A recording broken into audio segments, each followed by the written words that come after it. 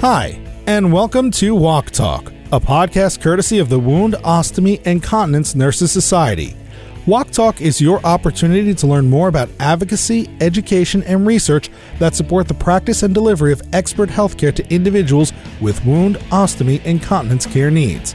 Please visit wocn.org/podcast to subscribe and make sure you never miss an episode. Now, here's your host, Jody Scardillo. Welcome to this week's edition of Walk Talk. I'm your host, Jody Scardillo. This week, we sit down with Megan Smith. Megan is a certified wound ostomy continence nurse and nurse practitioner who is the chair of the education committee for the society. Thanks so much for joining me today, Megan. I'm really excited to have you here with me. It's great to be here and share what the education committee has been up to. Good. So first, before we start that, I want you to tell me a little bit about your nursing background. Sure. Well, I started back as a bedside nurse at a level 1 trauma and burn center, kind of an interesting way to get started with your nursing career, but it was a great position. Got to learn a lot about complex patients and gave me a real introduction to wound care, skin care. And then with the trauma patients, we also had ostomies and some soft tissue infections as well. And then how did you get to be a WOC nurse, and what kind of things have you done with your WOC career? So one of my preceptors and mentors in the burn unit actually left the burn unit to join a up-and-coming inpatient wound and ostomy team that they were creating. So once she kind of got settled in there, as she had worked with me, she got me connected so that I'd go to Emory to get my wound and ostomy and continence certification. And then I came back and was able to take a position with them on the inpatient WOC nursing team. Okay. So your role right now is with the WOC nursing team, or do you still do some trauma? Or tell me about that, because I know you're a nurse practitioner, right? Yeah, so I had actually left that position and then took a position in a smaller hospital for a while, just as a wound ostomy nurse, kind of doing consulting throughout the hospital. They hadn't had a lot of wound and ostomy projects within the facility. So we were actually able to do a lot of quality improvement and staff education there. And so it was a great place to start as a newer WOC nurse. So lots of different types of things, full scope practice, and then a lot of that professional practice as well. So some encouragement with my manager there. I was actually able to write my first abstract and get my first poster presented at the WOC nursing conference. From there, I became a nurse practitioner. So actually now I work as a nurse practitioner with an acute care surgery team at a level 1 trauma hospital. So kind of back to my roots, but able to use my wound ostomy certification in my daily practice while working as a nurse practitioner. Wow. So I bet you see lots of traumatic wounds and ostomies and negative pressure and fistula and all that kind of stuff as a acute care NP? Yep, we would work on a lot of that. So it's kind of a great combination. We do a lot of trauma patients, like you said, seeing a lot of ostomies. We get a lot of intracutaneous fistulas. And then as a level 1 center, kind of downstate in Michigan, we get a lot of people that are sent to us from other facilities. So sometimes we get patients transferred in that have had surgeries or traumas where they now have complex wounds or fistulas that are sent to us for evaluation. Great. And is your role now mostly on the inpatient side or outpatient, or how does that all work? Mostly on the inpatient side. We have an inpatient team of about 10 nurse practitioners that work with the residents and the surgical staff, but we work in the surgical staff's clinics in a collaboration with them. So we're usually in clinic once or twice a week as well for preoperative or postoperative care. Okay, so you get to follow up with some of your patients too in this role. Yeah, so that's a nice part of it, I bet. Yeah, it's really nice, especially some of our patients who are long-term patients that you took care of on the inpatient side for a period of time, to see them come back in their street clothes, doing well weeks or months after you had seen them so ill. Yeah, that's exciting. That's nice. And so now you are the chair of the education committee for the WOCN Society. And so I wanted to talk to you a little bit about that, because I think your committee does loads of things that nobody really knows about that are really important and make our members happy. So first, tell me how you got on the education committee and then how you became chair, and tell us a little bit about how that all went. So to become onto the education committee, I was interested in volunteering with the WOCN Society. So normally about once a year, there's a call for volunteers. Like, it's blasted out in the email and you can find it on the website. So I completed the kind of call for volunteers application. I think you have to usually submit your resume with that as well. And within that application, you can select which committees or areas that you're interested in volunteering, either from your passion areas or specialty areas. So I checked off the education committee as that was something that I have an interest in. And so I was selected to join the education committee. Okay. And then how long were you on that before you assumed the role of the chair of the committee? I've been on the education committee for 4 years and just became the chair this June after the WOC Next conference. Okay. What kind of responsibilities does the education committee have? Members of the education committee are considered nurse planners and kind of content experts. We oversee all aspects of the continuing education center. So that's meeting learners' needs, recommending and implementing new content, and evaluating educational opportunities that are available in the CEC. So all of that content in there has to go through a development process that aligns with the ANCC accreditation process that we use to assign continuing education hours. So will you explain that process a little bit, that development process? Because I think it's a lot more complicated than one might think, or a lot more work than one might think. We use a process where a gap has to be identified, so an educational gap. So normally there's a needs assessment that's sent out about educational needs to the membership, about areas where people are seeking further education or noticing a gap of maybe a new trend in practice. We also review the feedback from the national conference when you get to the end of that evaluation and people say, oh, I wish there was a topic on this year. We pay attention and review all that to say, hey, what are we missing that the membership is looking for? So in that, we identify some gaps. From that, we then look and see if we can meet that gap through existing content, such as repurposing a session from conference or developing something new, which right now we do that through the bite-sized education sessions. Each one of those sessions, whether it's newly created or repurposed, has to go through a pilot testing process. And that's where 3 members of the committee have to actually listen and take that session, listening to it to make sure that the content is good. If we're repurposing something, how's the sound quality?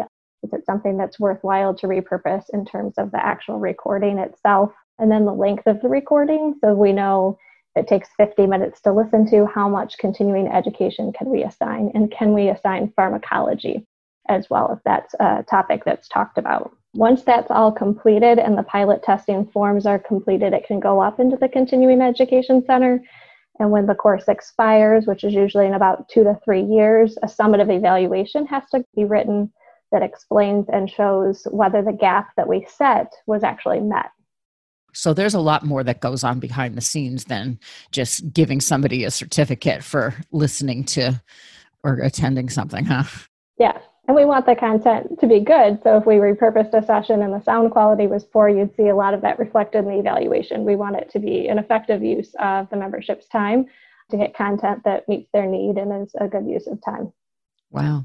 What do you look for in committee members? I imagine you probably are often looking for new people. So what type of person do you look for when you get a list of potential volunteers? So we want our volunteers to be part and active of the WOCN Society and have a certification. Usually we're actually looking for people to have the full scope certification because we're looking at members who can review content in all 3 areas in wound, ostomy, and continence practice. And then also we've kind of been looking for a diverse membership. We're reviewing content that is across the continuum of care and across the lifespan. So we have members right now in our committee that are representing care of patients in the neonatal intensive care unit, people that are in academics, as well as people who work in home care and long-term care, so that if we're looking at content related to that, we have someone who's daily working in that area. That's great. So I know you and I communicate so we don't repeat the same topic that for a podcast and then a CEC offering. And I bet you interface with other committees and parts of the WOCN Society, like conference planning. Tell me about that a little bit.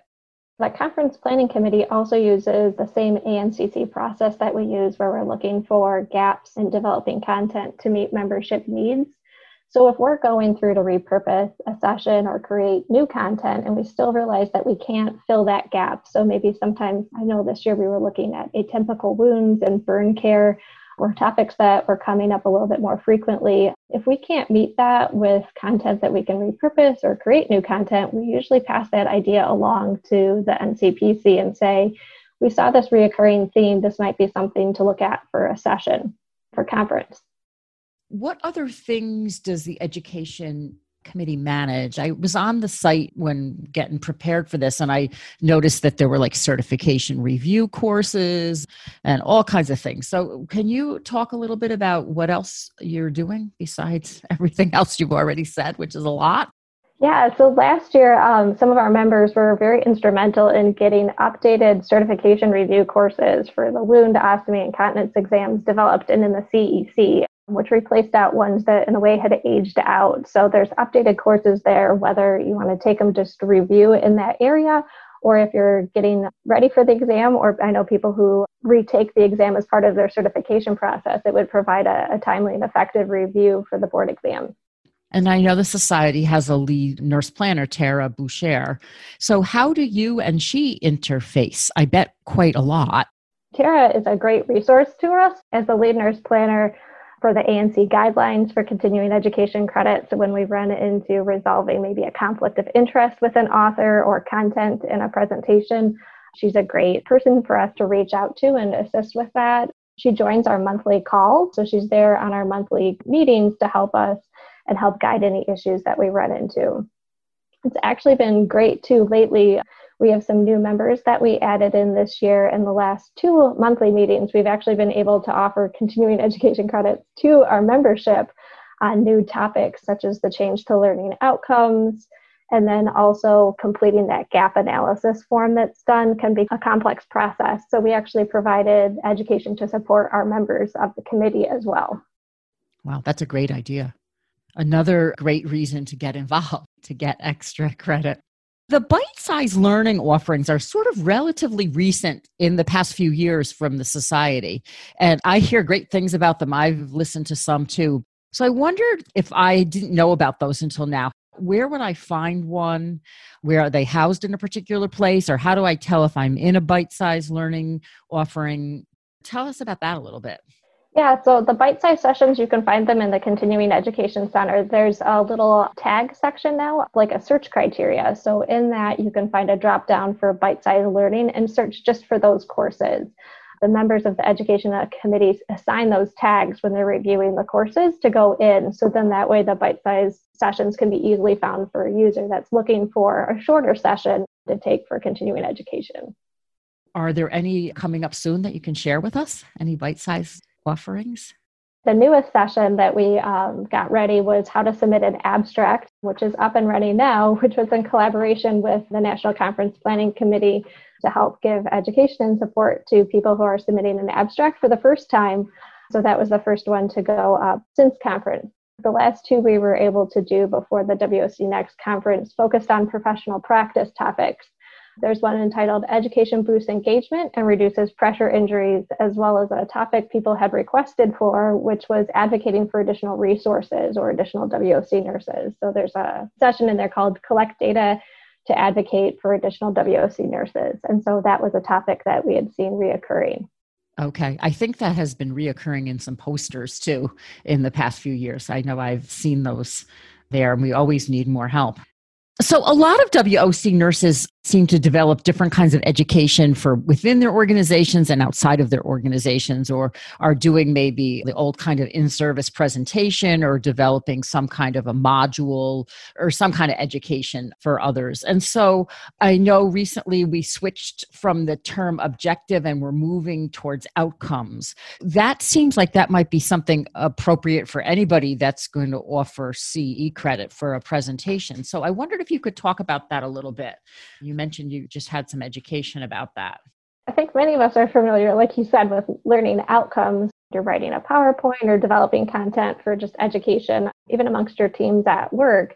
So that kind of reflects on a specific topic or helps you structure the content of your educational activity. And commonly you'll see them begin with the terms like list, or if you're asking, list 3 things you could do to help reduce pressure injuries in a debilitated patient, or discuss or state. So they usually start with those terms, whereas a learning outcome is a written statement that reflects what the learner will be able to do as a result of participating in the activity. So it addresses more of that educational need that was identified, and then you should be able to go back and see how it fills in the gap or the professional educational gap that was identified. So in a way, it kind of answers that question, well, what do you want the learners to be able to do as a result of participating in this activity? So I've noticed with WOCN offerings that they will ask a question, is this going to change your practice, or how will this change your practice? Is that related to that, Megan? Yeah, so that with a learner outcome, we want it to be measurable. And when the education committee or other nurse planners look at that, they want to be able to see, is it measurable? So one way you could do that is if you had a post-test, you could say that your outcome would be related to a post-test completion of scores of greater than 80%, or a self-report of a change in practice on a session evaluation, or sometimes we even use like a Likert scale. Could someone report using on a Likert 5-point scale how this would impact their changes, or they strongly agree, or things like that would be another way to evaluate whether we filled in that gap that was identified. So if I'm doing an offering for my hospital and then everybody who does it doesn't have any change, says nothing to that question, then either my education didn't do what I wanted it to, right? Like you would expect on a good presentation that really met the needs of the learner that you would get some specific things about changing practice. You hear people say, oh, they were able to take away a pearl for practice. Maybe it doesn't change your practice completely, but at least you could take something away to the bedside, adding another tool to your toolbox of helping prevent pressure injuries, or learning about a new medication, adding something to your practice so that's measurable, or even being able to do a case study discussion. Does it help bring out some of that content or help the learner apply the new content that they learned? And then back to my usual work time trying to develop classes for people. Even if your organization doesn't require that gap analysis formally, is that something we should be thinking about more formally when we develop things, do you think? I think so. I've actually started doing it in my personal practice, where I help design education for our nurse practitioner group. Is I send out here are some common topics related to trauma. Here are some common topics related to general surgery, and have them take a Survey Monkey and see which topics are trending amongst providers. So then that way I can plan education. I think it helps target to the needs of the group that you're targeting. So then that way you can see how it's met with the outcome in the end, and making sure that you're providing education that meets their needs. Because you can always assume, I think people need more education about this, but I think too, people have a more positive reaction if they see that what they wrote on an evaluation form then comes up and they see that offering, that they were heard. Yeah. I know sometimes I find myself like, oh my God, they need education on whatever it is, and fill in the blank. And then you do it, and then people aren't that enthused. Maybe I need to learn a lesson from that. Ask people what they need. Do you use SurveyMonkey in your practice at work to get information from your colleagues? And do you find that works well for you, Megan?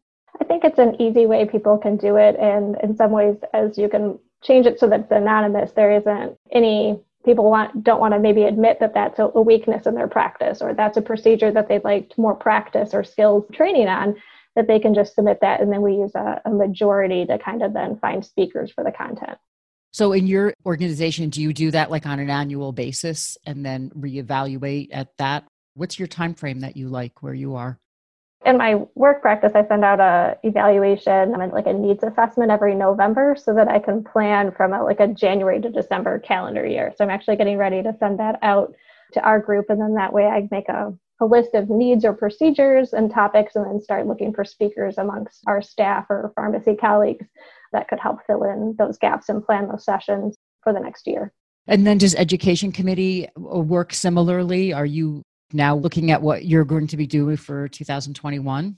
After conference is kind of our biggest kind of planning time, where we look back through the sessions that were at conference and also the posters. And so then we're looking to see what the educational needs are. What was the conference feedback about those sessions? Did they meet a need? What are our gaps? So then what should be created? And then what is our timeline for that development? So as you think about that repurposing and pilot testing, where members are listening to an hour-long session and 3 members have to listen to each session, how do we spread that workload then over the course of a year? So now you're sort of in the midst of your work cycle for the committee. Yep, and making a schedule of what the newly launched series of education will look like between now and the next national conference. Gotcha. Are there any clues you can give us about what's coming up?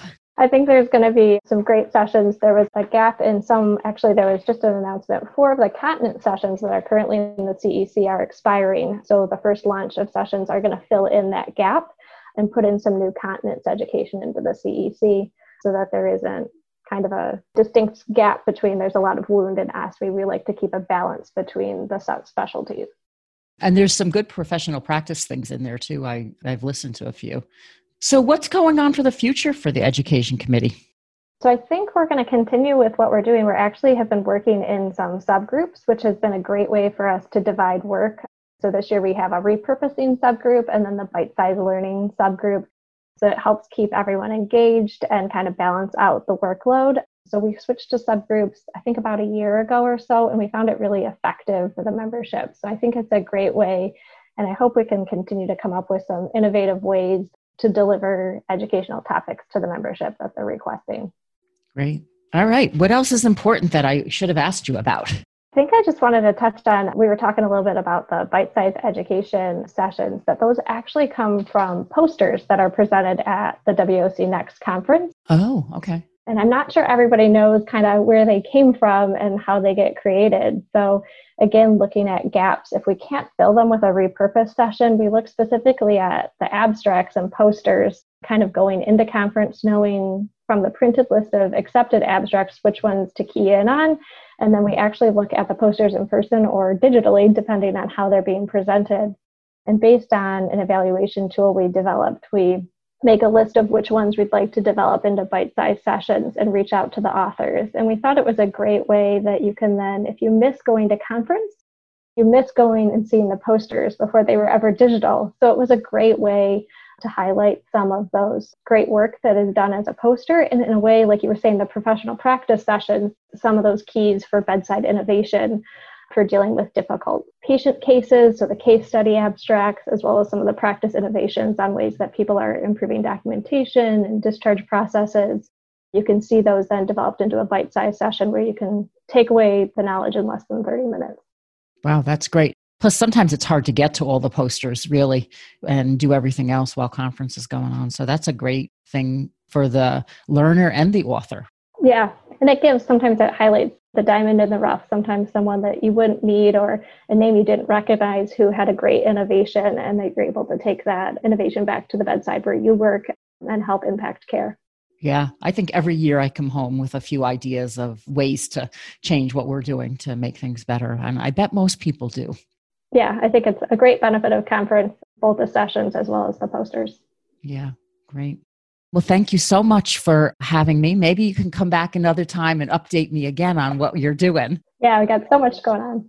I know. I appreciate you taking the time to chat with me for a little bit today. No problem. It was great to be able to speak to the membership. To check out the WOCN's Continuing Education Center, go to wocn.digitel, digitell, Inc., INC, one word, .com/WOCN. That's wocn.digitalinc.com/WOCN. Thanks for joining us for this week's episode. Talk to you soon. Thank you for listening to this episode of Walk Talk. Please visit wocn.org/podcast for additional details about this topic and the speakers. You can also get more information about subscribing to this podcast so you never miss an episode, and to get the latest news and information from the WOCN Society. Again, that's wocn.org/podcast. We look forward to having you join us for the next episode of Walk Talk.